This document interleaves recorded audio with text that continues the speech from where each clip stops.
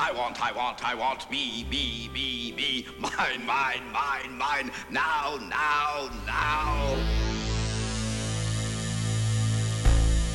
You know you're responsible for what you hear. You know you're responsible for what you hear.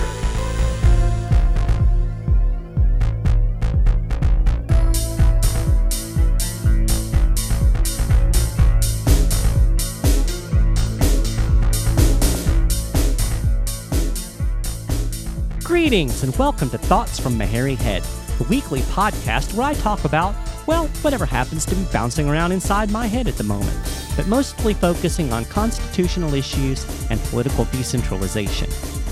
This is episode 19 of Thoughts from My Hairy Head, and I really appreciate you tuning in. This week, I'm going to talk about guns.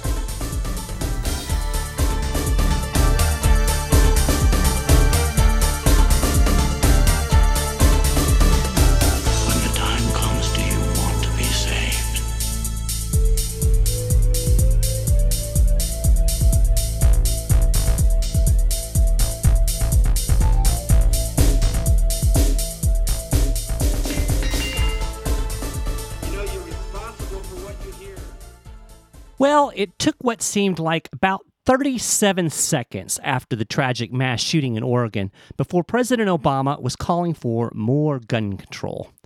It's almost like a Pavlovian response. Gunshots ring out, and politicians start salivating to pass more gun control laws.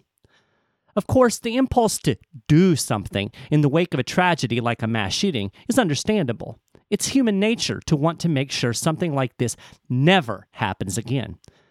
But the cold, hard truth is that no matter what we do, we can't prevent every tragedy in life. As emotions fade, most people recognize this. Cooler heads prevail. That's why politicians strike while the proverbial iron is hot. In the hours after a tragedy, people feel vulnerable. They feel fear. They feel outrage. These emotions provide the ideal environment to get things done. As Rahm Emanuel famously put it, never let a crisis go to waste. And that, my friends, is why we need the Second Amendment. It's a line in the sand. It says, federal government, you shall not infringe, no matter what. Period. Now, for all of the talk in America about the Second Amendment, most people don't get it. The vaunted NRA doesn't even really get it. Even among the strongest supporters of gun rights, Americans today hold the view that the Second Amendment allows for reasonable federal regulation of firearms. But look, the Second Amendment doesn't say, shall not infringe except ... Listen to the definition of infringe. It's a verb, and it means to act as to limit or undermine something, to encroach on. Simply put, the federal government may not constitutionally act in any way that limits or encroaches on the right to keep and bear arms. Now, it's important to keep in mind that even without the Second Amendment, the federal government would have very little authority to craft firearms regulations. It may only exercise delegated powers. All others are reserved to the states and the people.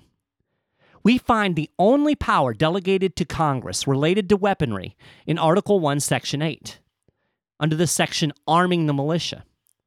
The Constitution nowhere authorizes any general federal firearms regulating power. But even so, under the original Constitution, the federal government could conceivably regulate firearms in the process of exercising another legitimate power, particularly regulating interstate commerce. But the Second Amendment slams that door closed. The right of the people to keep and bear arms shall not be infringed. So, while under the original Constitution, you could argue that the Commerce Clause empowers the feds to restrict and regulate the sales of guns, ammunition, and gun-related accessories across state lines, the Second Amendment supersedes the Commerce Clause whenever a given regulation encroaches or limits the right to keep and bear arms. Make no mistake, there is no wiggle room. So, while we're on the subject of guns, here's something that drives me absolutely batty. People who run around and talk about their Second Amendment rights. Seriously, sometimes I wish they would have called the Bill of Rights the Bill of Prohibitions, because that's really what it is. It doesn't give you rights. There is no such thing as a Second Amendment right, or even a constitutional right. The amendment simply prohibits the federal government from interfering with a right that you already have.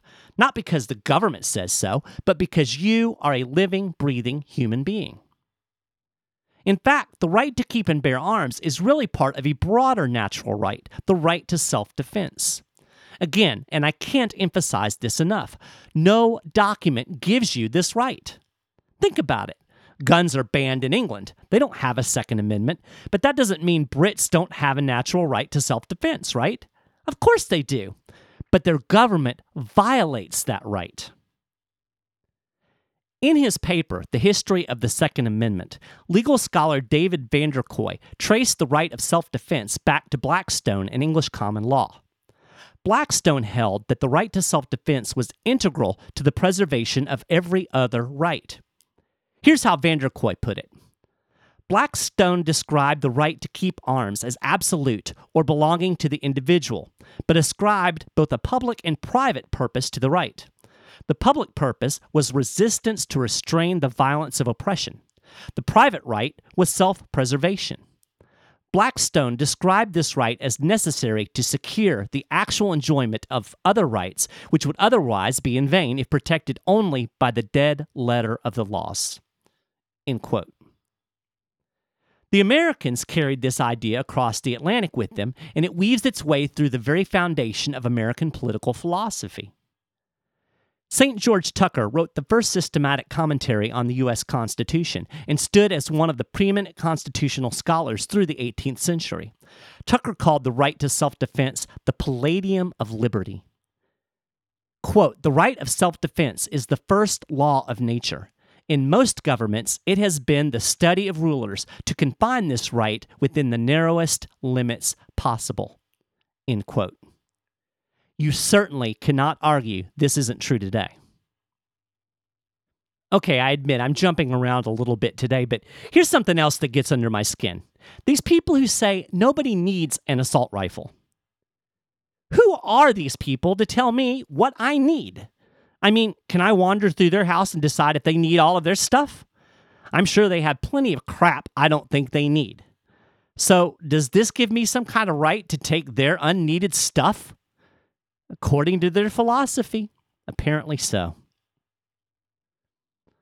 Okay, one final little gun-related story I just have to share. An organization called the Coalition to Stop Gun Violence posted a meme on Facebook a few weeks ago. It read, quote, "Open carry teaches children that violence is an acceptable way to resolve problems in a modern democratic society." So here's the irony. If these people manage to make open carry illegal, and I do it anyway, what happens? Well, some guy with a gun will show up to take my gun. He will probably proceed to lock me in a cage. And if I resist, well, he could very possibly shoot me. So apparently, the Coalition to Stop Gun Violence believes wholeheartedly that violence is an acceptable way to resolve problems in a modern democratic society. In fact, that is their preferred method. Well, that's it for this episode of Thoughts from Meharry Head. I really appreciate you listening. If you enjoyed the show, please do me a favor and spread the word. Do the social media thing, share it with your friends. And also, don't forget to head over to iTunes and subscribe to the podcast. You're welcome to send me any thoughts or ideas at michael.meharry@10thamendmentcenter.com.